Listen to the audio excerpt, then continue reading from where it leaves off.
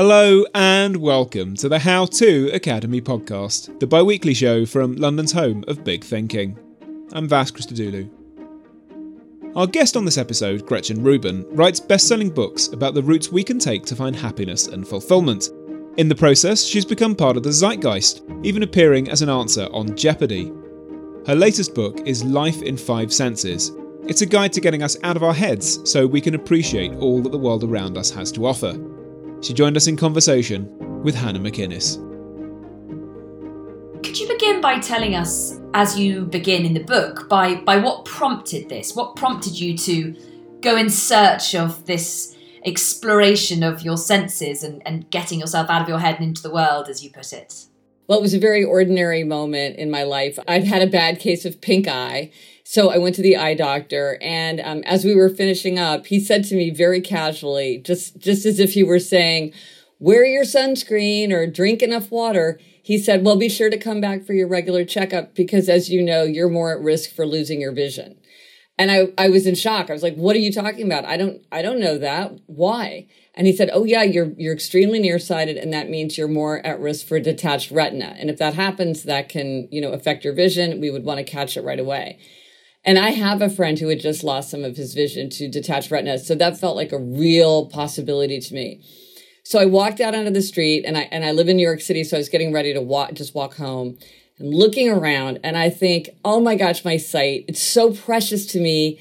And yet I'm completely taking it for granted. I didn't notice one thing I saw on the way over to the eye doctor's office. I think often we don't appreciate what we have until we lose it or we fear that we might lose it.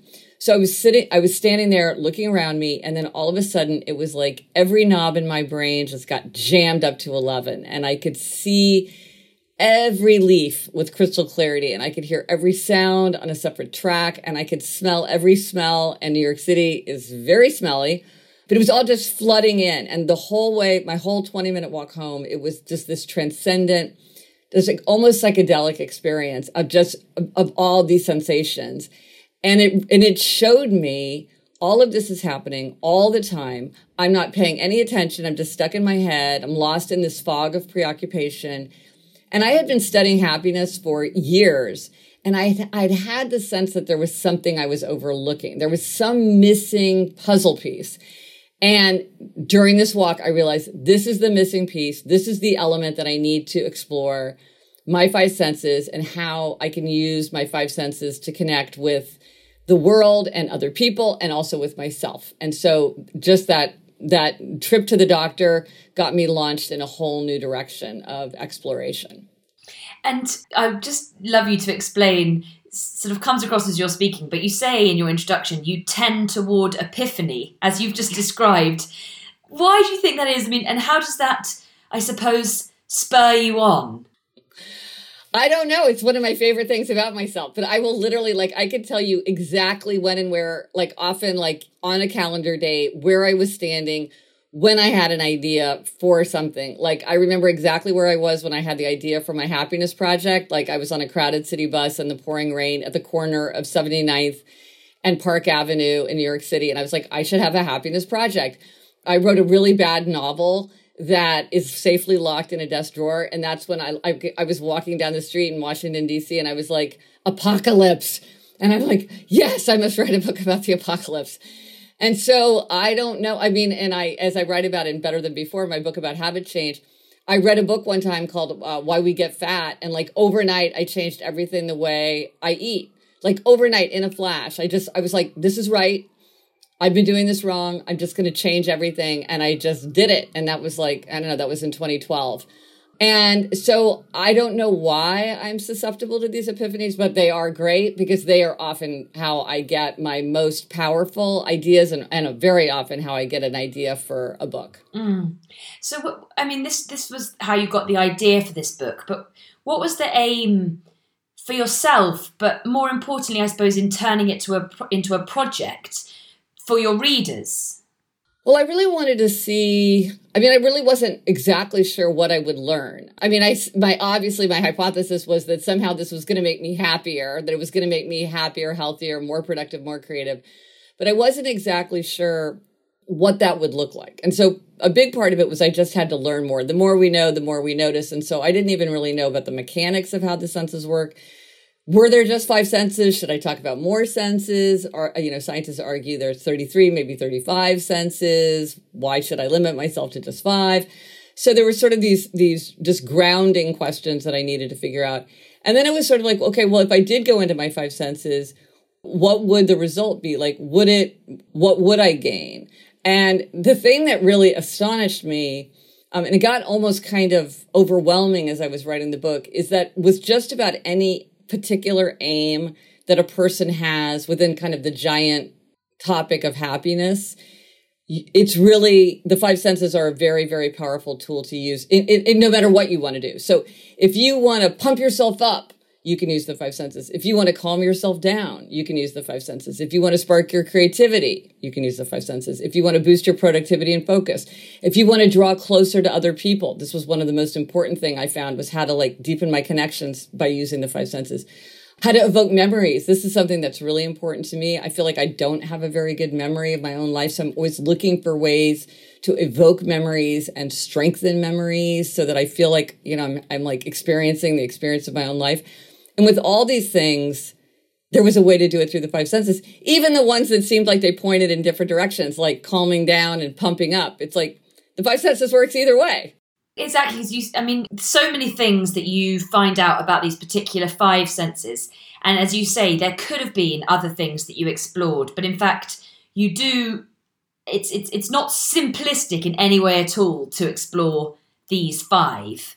But it's particularly something for you, perhaps, as you say, Yes. It wouldn't be easy for me. And I knew you say this aim in trying to revel in my senses would be something you found difficult as someone who describes themselves as rigid.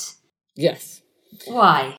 Yeah, I'm very up in my head all the time. And so it was very common for me to have an experience like I'm walking by on a beautiful beach at sunset and I don't see the sunset. I don't feel the sand between my toes. I don't smell the ocean spray because I'm just rewriting a paragraph in my head. Or I can't listen to audiobooks because I can't pay attention. My own thoughts will just drown out the sound of the reader. I think for some people, they are very much more connected to their senses. And I think for some people, and I'm definitely one of them, it's very easy to just get stuck in your head and just ignore everything around us. And that was I just knew that was very true for me. I felt like I was kind of a killjoy, where a lot of times I'd just be avoiding the negative of a sense instead of really trying to understand and amplify the positive. I'm very rigid in that, I love routine and doing the same thing. And I love routine. I love habits. I mean, I wrote a whole book about habits, but when you have routine and habits, that speeds time. This is why one of the reasons a vacation feels more rich than being at home, because since everything's new, time slows down and feels rich. And so I knew that a lot of kind of my natural, ways of being contributed to this feeling of being out of touch with my 5 senses. And so, they say research is me search. That's definitely true for me. I am the person who needs the book that I write. I am the student number 1. So I write about what I needed to learn. Yeah. Two questions off the back of this. I suppose, is there any contradiction in trying to, you say, lift the veils of your self-absorption and move away from a sort of habitual work-driven habits? But in doing this, it was very much a work project. It was very much a meticulously planned thing. Did you feel any sense of contradiction in that? Do you know what I mean? The sense that it was, I suppose, forced in a way, something that was intended to be so natural and to move yourself out of rigidity. Well, absolutely. And that's an issue that I face all the time. You're like, which is, how does somebody who's very rigid and planned create time for play and goofing off? And so one of the things I found is with the 5 senses, there is just this refreshing quality. There's this playful quality. So even if I was like, okay, today I'm going to make a non-Newtonian fluid out of cornstarch. Yeah, it was sort of an item on the to-do list, but it was so fun that it was really energizing. But a very specific way that I tried to give myself kind of a feeling of recess and play and yet do it in a way that is appropriate to my own rigid, and if anybody knows about the four tendencies, my upholder self, I decided that I would visit the Metropolitan Museum every day. And so I've always been very interested in kind of the possibilities of repetition. And I knew, and I'm kind of an all or nothing person, so the idea of doing something every day was much more interesting to me than doing it some days. And what I found is that by going to the Met every day, it was sort of my recess time. It was like I didn't give myself any tasks or anything. I just did whatever I felt like on a particular day. Could be long, could be short, could be specific, could just be wandering around. And that's how I kind of, in a very rigid way, I put on my calendar, giving myself this time to goof off. And so I was able, through kind of contemplating my five senses, to figure out like how to work with my own nature in a way that did give me that feeling of kind of refreshing play. It's interesting to hear you say, and you say it in the book, and that you're not naturally playful, that you're quite rigid, and yet actually you come across as being very naturally playful, but perhaps this is all because of the experiments. Is that right? Oh. Yes, I think that's exactly right. I think I've become more that way. I think I have like changed and become more like, I see the possibilities of stopping and like doing something fun with touch, or, stopping and really enjoying, a smell, which I always was really interested in smell. But I think I do have a lot more ability to stop and have these sort of playful moments, or just these moments of enjoyment and appreciation in everyday life, when I don't have my head down, just kind of charging through life, trying to get through my to-do list and my schedule. So if I come across that way, I think it's as a result of working on the book, not because of who I was when I started the book. That's really interesting and very encouraging. You said research is me search, and you write in the book that a lot of people say to you, and this is your quote, "In the midst of all the suffering and injustice, is it selfish to focus on our own individual experience and happiness?" And I think people say that to you not just because of this book, but just generally the Happiness Project. And I wonder, without me putting words into your mouth, what your answer to that question is. If people say, actually, hang on, you're devoting all this time to me search, is that not a sort of selfish pursuit, and shouldn't you be devoting it to helping other people feel that way? Well, exactly right. And I do hear this from people all the time, that, they just feel like it's not morally appropriate, to think about their own happiness in a world that's so full of suffering. But actually what research shows, and I think if you think about the people in your own life, you'll see this play out, is that happier people are actually more interested in the problems of the world, and the more interested in the problems of the people around them and trying to help. They are more likely to vote. They're more likely to donate their time. They're more likely to donate their money. They make better team members and better leaders. They're more likely to help out if a family member or a friend or a colleague or a neighbor needs a hand. There's sort of this idea that being happy makes people complacent and self-satisfied, and they just want to like lie on the beach and drink margaritas all day. But actually, happier people have the emotional wherewithal to turn outward, to think about the problems of the world and like what they can do. So it's more like happier people are more likely like, wow, I think there's a way to distribute malaria nets. Like I should get involved in that, or like, what can we do? Like, because being unhappy, we often become kind of isolated and defensive and turn towards our own problems, which makes sense because we're not very happy. But then when we're happier, we have the ability to turn outward. And so it really isn't like me or other people. It's like by taking care of myself, I actually am better prepared to enter into the world and to take care of other people. And of course, there's kind of this thing, it confused me a long time because there's sort of this double nature. One of the best ways to make yourself happy is to make other people happy. One of the best ways to make other people happy is to be happy yourself. And so these two things, they don't work. It's not an either or, they actually work together. And I think for a lot of people, that's very comforting to realize, because they do feel like perhaps by thinking about themselves, that means that they're turning their back on others. Yeah, and the message that runs all the way through your explorations in your book is that this is not a solitary pursuit. This is about connection and in so many ways sort of selflessness, and all these projects involve bringing other people in. And it seems to me the superpower of every sense is the connection it brings you to others. Is that something you felt you discovered through this?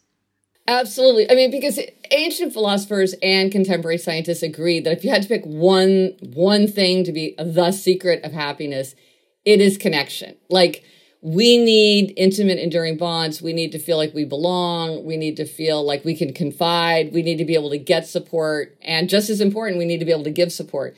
And so anything that deepens or broadens relationships is likely to make us happier.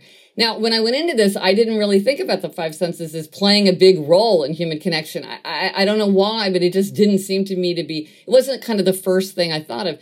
But in the end, that ended up probably being the most important thing that I did, was realizing how I could very explicitly tap into the five senses as a way to deepen connections to other people. Now, some of this is very familiar, like, oh, if you want to get to know somebody, go out and have lunch with them. It's like, yeah, that's a good thing to do. But there's a lot of other things to do once you start thinking about, oh, well, are there ways for me to connect with other people using my five senses? Because in the end, that is very, very important to our happiness. Hello, it's Vas here, recommending you a new book from our friends at Firm Press. This May, the author of The Argonauts and other genre-defying, unclassifiable modern classics, Maggie Nelson, is back with a new collection of essays. It's called Like Love. The collection celebrates art, artists and thinkers including Prince, Bjork, Sarah Lucas and Judith Butler. Like Love is available to pre-order now in hardback, ebook and audio. I mean, for example, and there are so many examples, but with hearing, it's sort of as much about what you don't hear as what you do, and it's as much about listening as anything else. And for example, that was a very, interesting lesson to me, watching how you talking about your own sense of hearing helped you work out how to listen, to the point that you write these, masterclasses in how to listen to people. Perhaps you could explore that with us. Yeah, I mean, it's interesting because of all the things we do with hearing, listening to other people is, the most important, probably. And so listening, sounds very passive, like you're just listening, but it's actually very active and pretty taxing to do. So I wrote a manifesto for listening, which was everything that I wanted to remember about how to listen. So some of these things were, be obviously listening. So show that I'm listening by, like, if we're at a party, don't turn myself sideways to, but really show that you have my full attention by facing you face on, getting rid of a book or a newspaper or my phone so that it's clear you have my attention. And then there were things that for me were really like my particular issues. So for instance, listening for what's not being said. Sometimes that's the most important thing, but that's hard to do. So what is somebody not saying? Not allowing an awkward silence to pause. I would often rush in. And along the same lines, if things start to feel kind of risky or like fraught, I would often start to change the subject even before I was consciously aware I was doing it. I would be moving it to safer ground automatically. And I really had to work to break that pattern. I realized that I have kind of a tick, which is if I feel like you and I are talking about something and it's feeling kind of too emotional, I will instantly suggest a book to read. So, oh, you're getting a divorce? You should read this book. Oh, your child's having trouble at school because of trouble with a friend. You should read this book. Or, you're having a career crisis. You should read this book. Which I realized was really just me, again, moving the conversation onto safe ground. Because now we're talking about a book report. We're not talking about like your painful emotions or like my response to what's going on.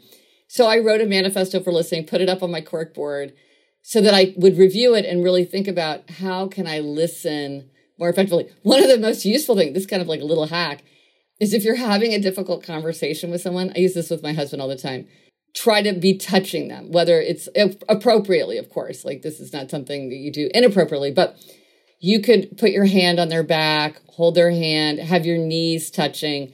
It's just immediately changes the atmosphere of a conversation if you're touching. And it's hard to yell at somebody if you're holding their hand. And so I found that, like, for some reason, my husband and Jamie and I have, like, we just get super irritable when we're going over, like, calendar things. So now I try to sort of, like, sit next to him, close by so that when we're doing this, we're having, like, we're in physical connection And that helps us have a better conversation. Yeah, I mean, I found that really helpful. I think many of us can't do silences in conversation and jump in. And it was just in appreciating and thinking more about listening and hearing, you therefore, I just valued so much, I suppose, the art of just not jumping in to fill a silence and just letting somebody speak, which I found really interesting. And I mentioned it was as much about what you don't hear as what you do, and about as much about the smells you avoid as you try to bring into your life, and as much about similarly in each chapter, it's as much about what you are wary that you don't like as you do, so that you can kind of curate your life around those things. And, some of the tips are great. So with hearing, you say you were always on alert for ways to turn down the noise, and these small changes that you make, again, really helpful advice that yielded surprisingly large benefits, you say. Yeah, I think one of the things is we can sometimes be sort of passive recipients of our sensory environment. And of course, there's a lot of things you cannot control, but often there are things that we can control that can just make it more pleasant, more energizing, less overwhelming. So if you're talking about something like hearing, like, have you turned off notification sounds on your phone or on your computer if you don't need them? Do you have background noises that you can turn off? Like, do you have devices in your household that beep or buzz that don't need to? Do you have an alarm sound that's very cacophonous and maybe you could turn it to something more mellifluous? I think, or sometimes people have very different sensory environments that help them to focus. So Hannah, I'll ask you this. If you really need to focus, do you want silence? Do you want a busy hum like in a coffee shop? Do you want music with words, music without words, or do you want something like white noise, brown noise, green noise, pink noise? What helps you? I have to say, I do think it just depends. I don't have a specific. At the moment, I'm finding that the buzz of a cafe completely helps my creativity. It's where I need to be at the moment.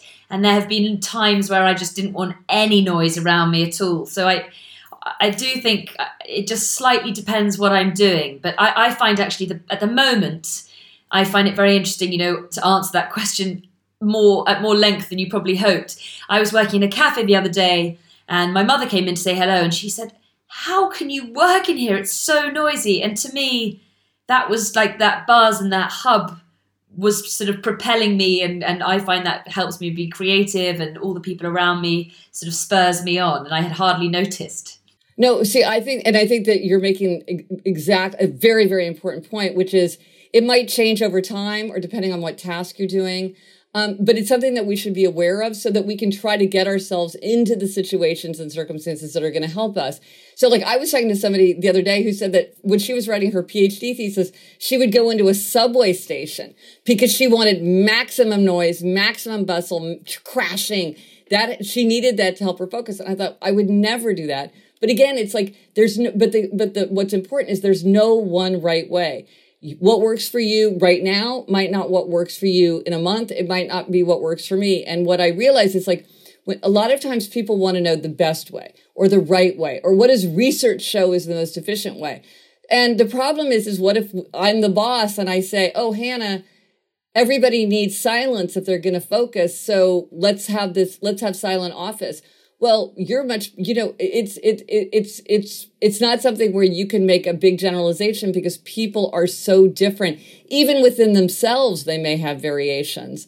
And so part of it is really always to say, well, what's true for me? When do I do my best work? What gives me comfort or pleasure? And how do I seek it and try to bring and also to have consideration for other people? Because just because something works for me doesn't mean it works for someone else. They might be very annoyed by something that I find very pleasing or useful. So we all have to show consideration for each other because we could be having very different sensory experiences. Yes, that's so interesting. You talk about that a lot. In your exploring and understanding better the senses, it was continually making you appreciate just what a different experience people have. I mean, the really obvious examples like the dress and the colour, yes. Some people saw, I think it's gold, and others saw black, if I got that right. And then it's white and gold and blue and black. Yeah. Yeah. And then the same with the sound one, where now I've forgotten where we heard you take it on. But well, I live in New York City, and I remember one time I was recording, and the producer said, "Oh wait, let's stop." And I was like, why are we stopping? And she said, oh, can't you hear the siren? And I was like, oh yeah, now I hear the siren. But my brain just takes that out because I hear sirens all the time. So it doesn't flag it as important information. So I didn't even realize there was like this just clanging right behind me. But then she said, oh yeah, in New York City, they don't hear sirens. In Los Angeles, they don't hear helicopters. But here's another, I think maybe this is the most astonishing one, which is with smell. So you can't smell your home the way a guest smells it. So because of odor fatigue and adaptation, I could walk into your home and smell a very, very strong smell. Air freshener, cats, dog food, who knows? And you can't smell it because you're just used to it. And if you went away for a month and came back, then you would smell it. But the idea that two people could walk in, could open a door and walk in, and one could have an overwhelming sensory experience and the other one would perceive no change, that's just astonishing. And yet that's true. I mean, we've all experienced that. I suppose that adaptation, which applies to all the senses that you talk about, how quickly we adapt to something, is another reason to be more playful, to be more aware of them, to bring more in so that you're permanently introducing yourself to new things. Yeah, absolutely. And here's a really fun way to do it. So I have a quiz, like a free, very fun quiz at GretchenRubin.com/quiz that I created after I'd turned in the books. But what I realized, and I read about this in the book, is that a lot of us have like appreciated senses. And these are ones that we do explore and we do have adventures and we talk about it with friends and we reminisce and we turn to that sense for comfort and pleasure. And then we have neglected senses. So these are senses where we're not that interested and we don't go out of our way to have new or interesting experiences. We don't talk about it. We don't reminisce. We don't want to learn new things. We don't turn to it for comfort and pleasure. And we may be more interested in avoiding the negative of the sense than exploring the positive. This is a great thing to know about yourself because if you take the quiz and you find out your neglected sense, or maybe you know it just offhand, some people just kind of know, this is low-hanging fruit. This is an area where you probably haven't been tapping into it. You haven't been looking for experiences. And so if you're looking for like, well, what are some new possibilities for me, for fun, for connection, for comfort, for pleasure, this is a place where probably there's going to be a lot of things you can think of that you could do pretty easily because you're not already kind of in it already. And so like for me, I found out that my most neglected sense is taste, which by the way is for many people the most appreciated sense. But for me, it's the least appreciated, most neglected. And so I found all these ways to tap into taste because I'd sort of been, I'd been overlooking it. Tell us about that. It's wonderful because you then almost it's the opposite from overlooking it. You then go on these extraordinary journeys and make these huge efforts to bring everybody into this appreciation of taste, most specifically linked with memories. And I said at the beginning, it's very inspirational, this book, and refreshing, and it does make you want to bounce away and do certain things. And I certainly felt I share a reluctance to have sort of dinner parties with you. It's something I don't really want to do. But when you make it into this experiment, I mean, tell us and people who are watching how you engaged your friends and your family into this taste experience and conjuring up all these memories. Yeah, no, and there were a couple different things I did. So to deepen connections, I thought, well, how can I connect with friends using taste that's not just having a dinner party? So for them, I organized a taste party. I had gone, as part of my research, I had gone to something called Flavor University, and we had done all these taste comparisons, and I love doing those. So I had my friends over, and we compared varieties of apples, potato chips, chocolate. I had them all taste a little bit of ketchup. Ketchup, it turns out, is like this magic item because it lets us taste sweet, sour, salty, bitter, and umami all in one item. That's all 5 basic tastes. That's hard to do. That's very, very rare. And I think that explains why ketchup is a secret ingredient in a lot of popular foods. Many more than you might think have ketchup in them. It's because there's and my friends, it was like, a friend of mine who's a big foodie was like, oh my gosh, this ketchup. If I didn't know this was ketchup, I would think it was some like rare, super expensive, sophisticated ingredient because there's so much going on. It's so complex. But it was just really fun. I mean, we were all laughing and talking and reminiscing. And, it turns out like if you ask people to weigh in on varieties of apples, like they have so many thoughts. It was just a different way to connect, which was super fun. And then another thing that I did with taste to evoke memories, because taste is very connected to memory, is I did a taste timeline. So I divided my life into 4 epochs. And then I wrote down the most distinctive tastes for each period. So whether it was my favorite food then that I don't eat now, or it was something I ate then that I've never had since. And it brought back so many memories because it was something very concrete. A lot of times we remember things without remembering that we remember them because we never go looking for them. So this was like a concrete hook to drag up memories. So it brought back a flood of memories.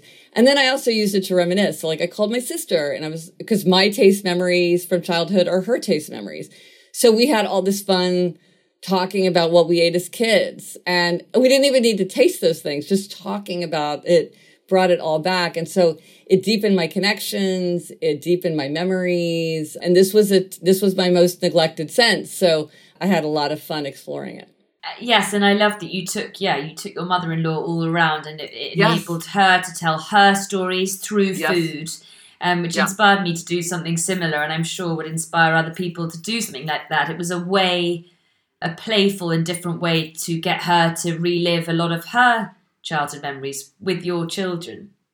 Yeah, so she grew up eating traditional Jewish food, and New York City is famous for its traditional Jewish food in the Lower East Side. So, and I didn't know that much about her upbringing. So I said, well, let's go on a taste tour of some of these places and eat these traditional foods like knishes, bialys, smoked fish. And and my daughters wanted to come too. So all 4 of us went downtown and just did this walking tour and tried all these different things. And it really got her talking about what her life was like when she was a child, about her grandmother. She'd lived with her grandmother growing up.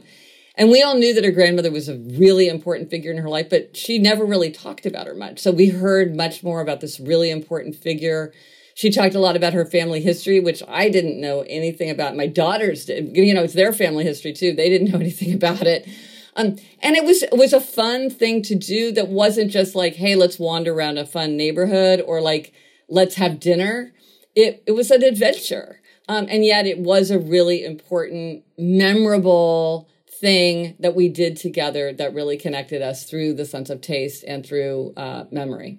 Oh, I have so many more questions, but the how-to audience do too. I'm just gonna ask you then to end, because I can't be selfish. When actually in a timescale that you did this, and whether you feel like you are still sort of fully immersed in the experiment every day, or how you remind yourself to get back to that place if every now and again the sort of same self-absorption creeps in?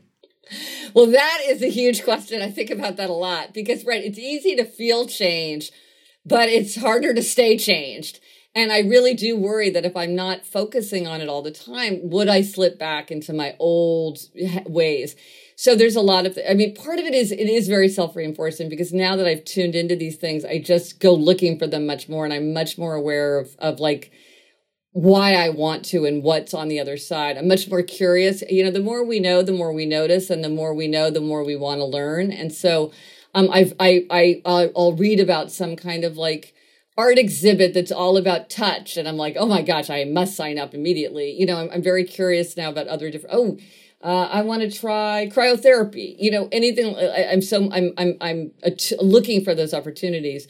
I have something called a 5 Senses journal. And I'm actually creating a journal like this, because I just made mine out of some ordinary notebook. I'm actually making like a nice one, for people who want to do it. A lot of people seem drawn to this exercise where each day you just write down a notable seeing, hearing, smelling, tasting, touching experience. And it doesn't have to be the favorite or, the standout. It's just something significant. Like I did a book talk in a movie theater and there was the smell of movie popcorn. And I was like, oh, I love the smell of movie popcorn. So I wrote it down.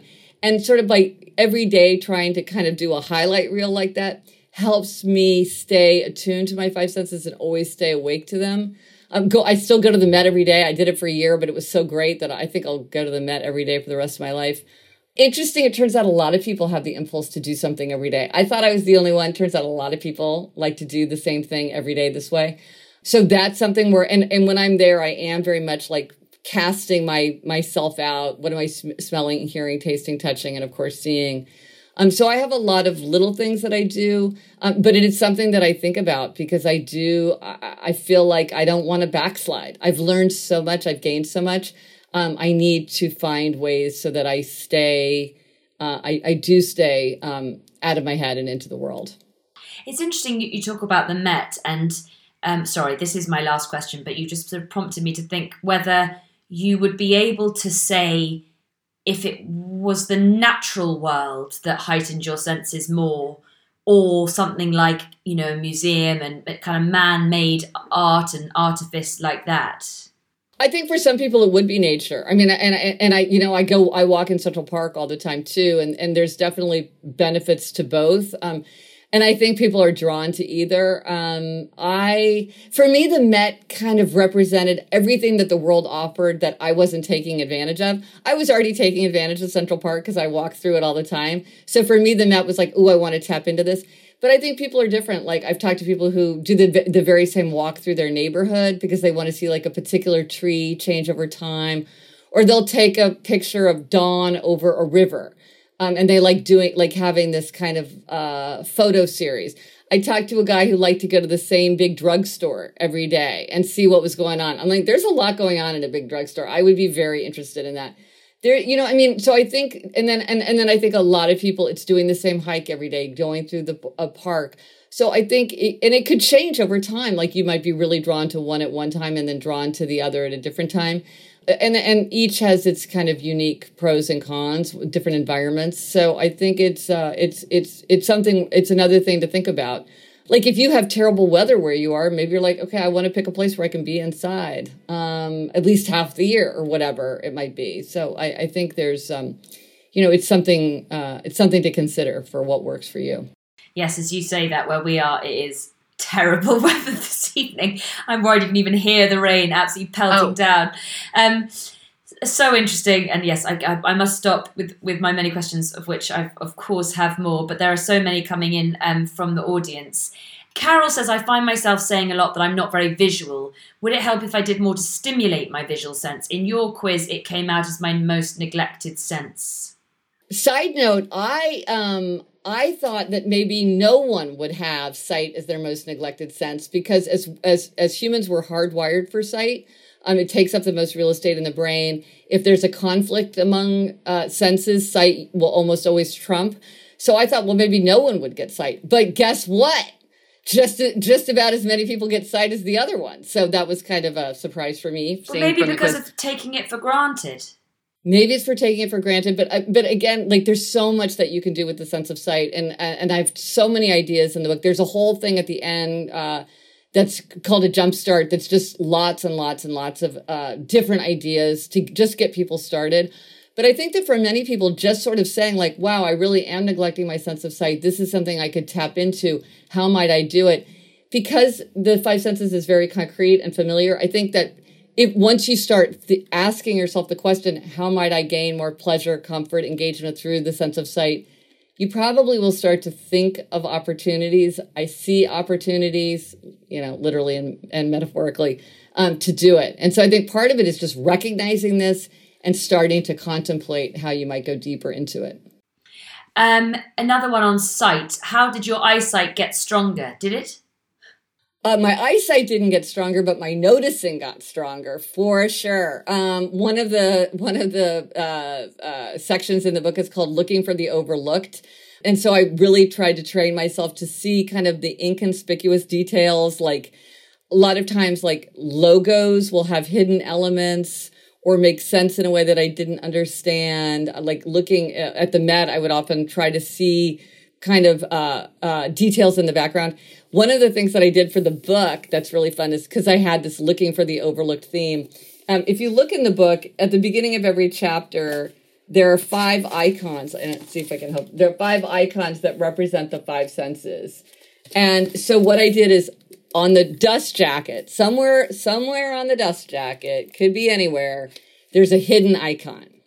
It's hidden. Now, if you see it, you will be like, oh, this is the icon that's hidden. It's not that it's hard to see. It's just in a place where you wouldn't expect to see it. It's hard to describe it, but you will know it if you see it. but it is not easy to find. It will take you a little while, I think. People have found it, so it is possible.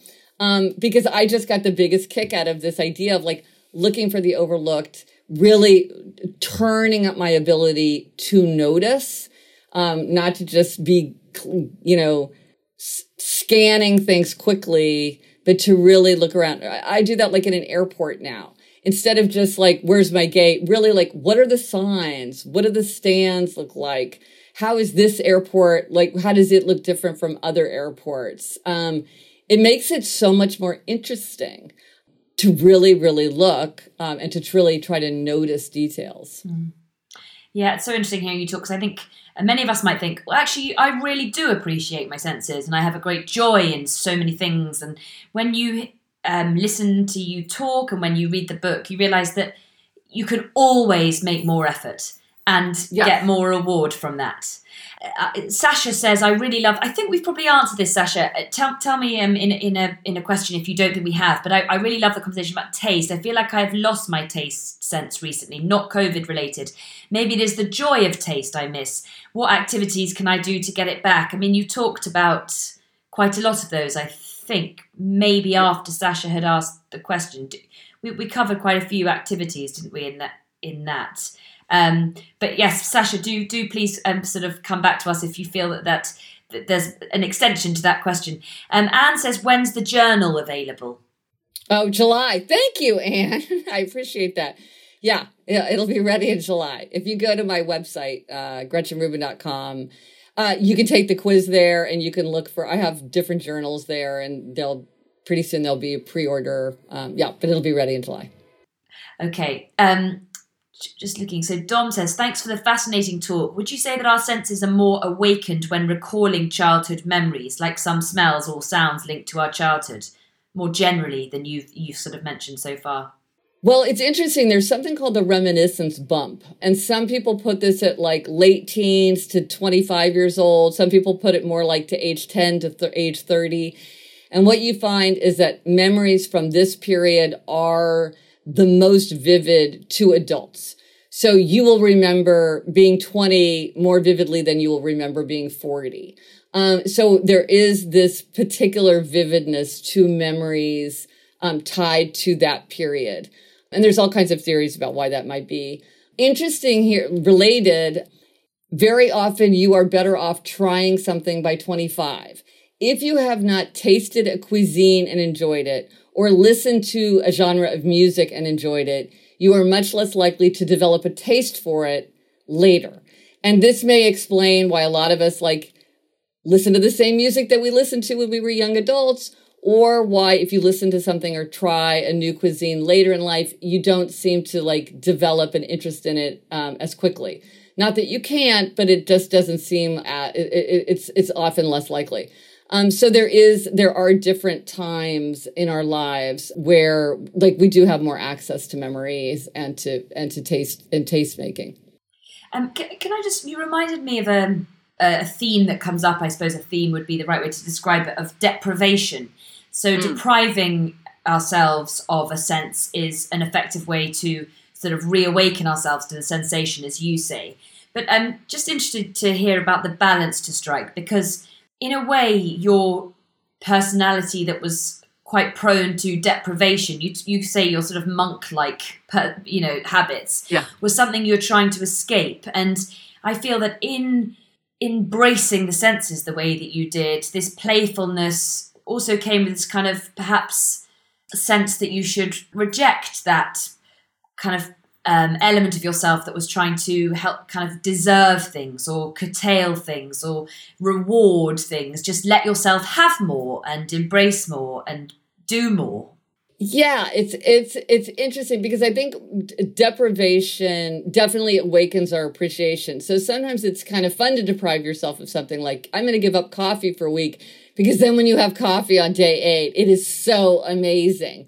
We can use deprivation strategically to make things less tempting. So one way, if you feel very distracted by your smartphone, you can change the screen to grayscale so it only appears in black, white, and gray. And that will just make your phone much less compelling, much more cumbersome to use. And so it's a way by depriving yourself of kind of the brilliancy and also the utility of color in terms of navigating your phone, you can make it easier to put it down. Can you tell us how to do that? Because I think it's a great tip, and I couldn't find it. Well, it depends on whether you like what kind of phone you have, but so just Google it. But it's just like, how do I, whatever you like, fill in the blank. How do I turn my phone? It's very, very easy to do. Like you can do it, and you can change it back and forth. Like somebody was telling me, she keeps it in grayscale. But then, like, if her sister sends her a picture of like her baby niece, she turns it back to color, looks at it in color, then turns it back. So it's very easy. But I didn't want to. And then these things change all the time. I'm like, the minute my book comes out, it'll be some shortcut that whatever. So, but it's very easy to do. But yeah, there is a kind of deprivation that is kind of tied to my killjoy nature, which is I definitely will.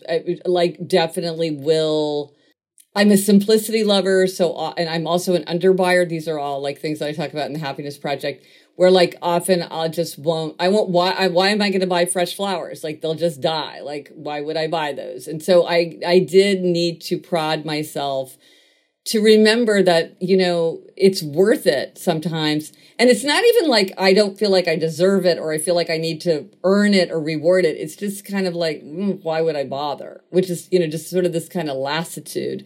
But that it can be fun. It can add this like energizing element to everyday life. And so it is worth doing.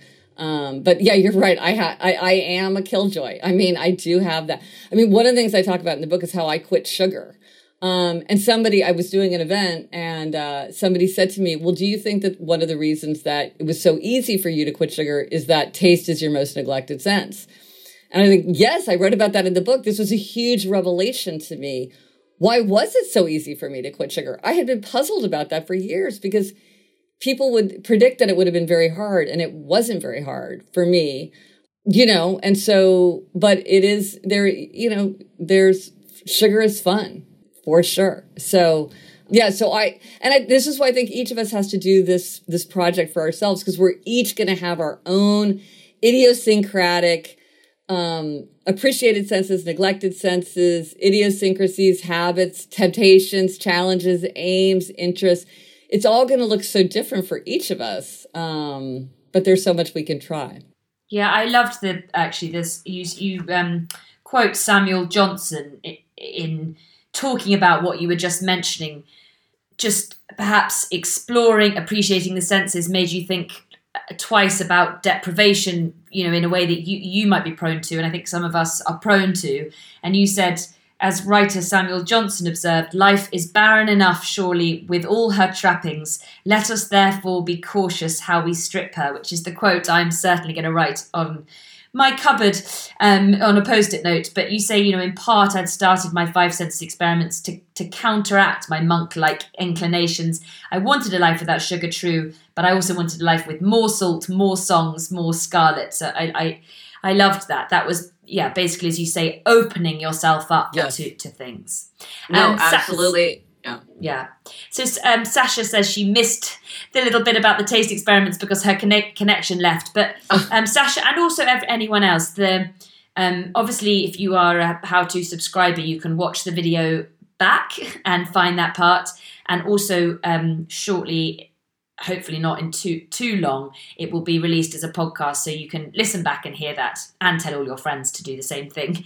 And notifications about when that comes up, I'm sure you follow on Instagram and Twitter and things, so it'll be put there. Another question, as a school teacher, do you have any suggestions on how to encourage young children to use their sense of hearing effectively to listen better? Will young children have this sense of awareness? Well, I think this is something that school teachers throughout the ages have grappled with. I don't think I have any magic solutions. I've certainly learned a huge amount from talking to teachers about how they engage with students.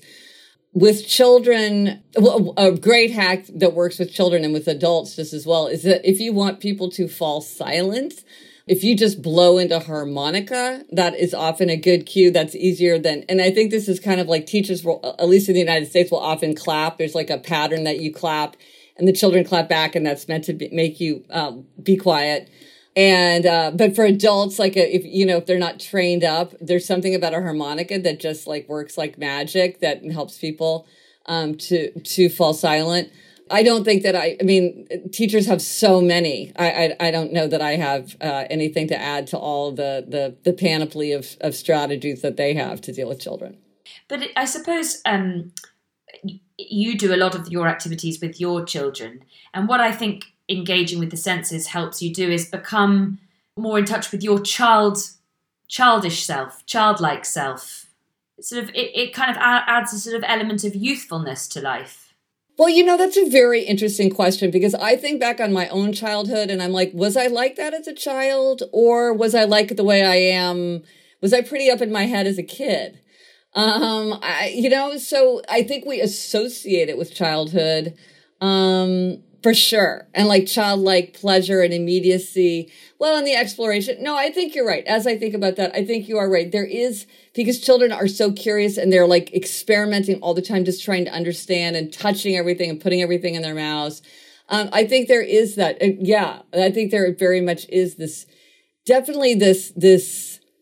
exploration, this joyful exploration element to it. Yes, I think that's right. I think I was kind of like a studio, just in terms of, because I always think about things through, I always test things through, well, I don't want to make generalizations because would I say that that's true? But I do think that that is true for children, because it's part of the work of childhood is to explore the world and to understand how it works. And the way that we do that is through our five senses. So absolutely, yes. Long answer for a short answer. Yes, indeed. Sarah says, would you say there's a link between someone's personality tendency and their experience of engaging well with the senses? As a fellow upholder, this is in brackets, who can struggle to get out of my head. Okay. So if you don't know what we're talking about, an upholder, we're upholders, but they're also questioners, obligers, and rebels. You can go to GretchenRubin.com/quiz and you can find out your tendency, and you can take the quiz and get a little report and know how this is like going to explain so much about yourself. It's the same place where you take the neglected sense quiz. So they're both there. But assuming that you know about the tendencies, that is a fascinating question. And the answer is I would need big, big data to see if there are any big correlations. My instinct is to think that there are not correlations, because the tendencies, while they're very significant, they're a very narrow aspect of human nature. And I could imagine an upholder being like very, very focused on their five senses. So I tend to think not also, because I think the four tendencies are hardwired and that they do persist over time. You're one at 20 and one at 40 years old. You're one at work and one at home. I think that does not change, but I think the neglected sense does change, and for many people will change. Like, you might be super interested in hearing as a young adult. You do a lot of things to engage with your sense of hearing, but then at a different time of your life, you're really neglecting the sense of hearing. So that, I think, can and will change. And so I would tend to think that they are not correlated, but I would love to have some giant data set to test it. If you have a thought of your own, send me a note, email me, hit me up on social media. I'm always curious to hear other people's insights and observations and examples. So, but from what I can tell, I don't think they're correlated. So what would be, just to finish off, your advice to people, who want to sort of pick up where you've left off, pick up the baton of exploring the senses? I mean, what would be your sort of simple starting point, I suppose? As obvious as it is, I think it's just start to think about it as being an aspect. Like, what is a sense that you're interested in that you want to engage with? You could take the quiz and see what's your most neglected. You might decide you want to do more with what's most appreciated. So if you love music, say, I haven't gone to a live concert in a long time. Why don't I buy a ticket to a live concert? Or I've never done a sound bath. Why don't I try a sound bath? Why don't I make voice recordings of all the people that I love so that I have this kind of memento going forward, especially maybe family members who are older, so that I have like this like treasured way to remember them. I think that once you start asking yourself the question, and I've just from talking to people, they quickly have answers and are very excited to get started. It's one of these things where it doesn't occur to you, but once it occurs to you, it's like, yes. And sometimes I think also people need a little bit of a reason to do it. It's like, why would I buy a ticket to a sound bath? I'm like, well, this is a great This would be really fun to do. It'd be a novel thing. You'd be using your appreciated sense or your neglected sense. Maybe you could go with a friend. That's a way to engage with other people. It'll make time more rich. It'll be memorable. You just sort of need to be reminded that to do these things and the value that come from these different things. Or even something just as simple as, smelling a pile of fresh towels and just remembering like all the beauty that the world offers us that we can pay attention to and feel grateful for, or we can ignore. A lot of times it's really up to us. Yeah, it's wonderful to hear you say that. I think that what comes across is often we're told about ways we can enhance our lives and enjoy our days more and, make things more worthwhile. But they come with this sort of something that feels like a bit of a, drudge or a drag. Yes. And you sort of think, oh, how wonderful, I'm never going to do it. Or, I'm just too tired. Whereas when we listen to the ways in which we can do this, you just think, oh, yeah, I really want to do that. There's just the ultimate, maybe an effort, but the effort is so equally rewarded. That's how it feels to me. No, absolutely. I completely agree. There's a lot of things where they feel transcendent or abstract, or they feel like a lot of work, or and most of the things I talk about are very fun, very playful, very concrete, and there's just sort of an energy that we get from that. I absolutely agree. Well, unfortunately, our hour is over, but thank you so much to everyone. So lovely that so many of you came, and brilliant questions, as always. And Gretchen, hugest thanks for the discussion and for the book and for going through all of this to share your experiences with us. Oh, well, Hannah, thank you so much. I so enjoyed our conversation. This episode starred Gretchen Rubin and the presenter was Hannah McInnes. It was produced by Luke Naylor-Perrott and the editor is John Doughty. I make this show with Esme Bright and we have help from Nicole Wong. If you enjoyed it and want more just like it, consider joining How To Plus. Members of How To Plus receive podcasts of all of our live stream events and most of our live events. It's a huge programme covering everything from politics to psychology to science and culture, and you get generous discounts to our courses, masterclasses and live events too. Find out more on our website. Till next time, I'm Vas Christodoulou. Thanks for listening.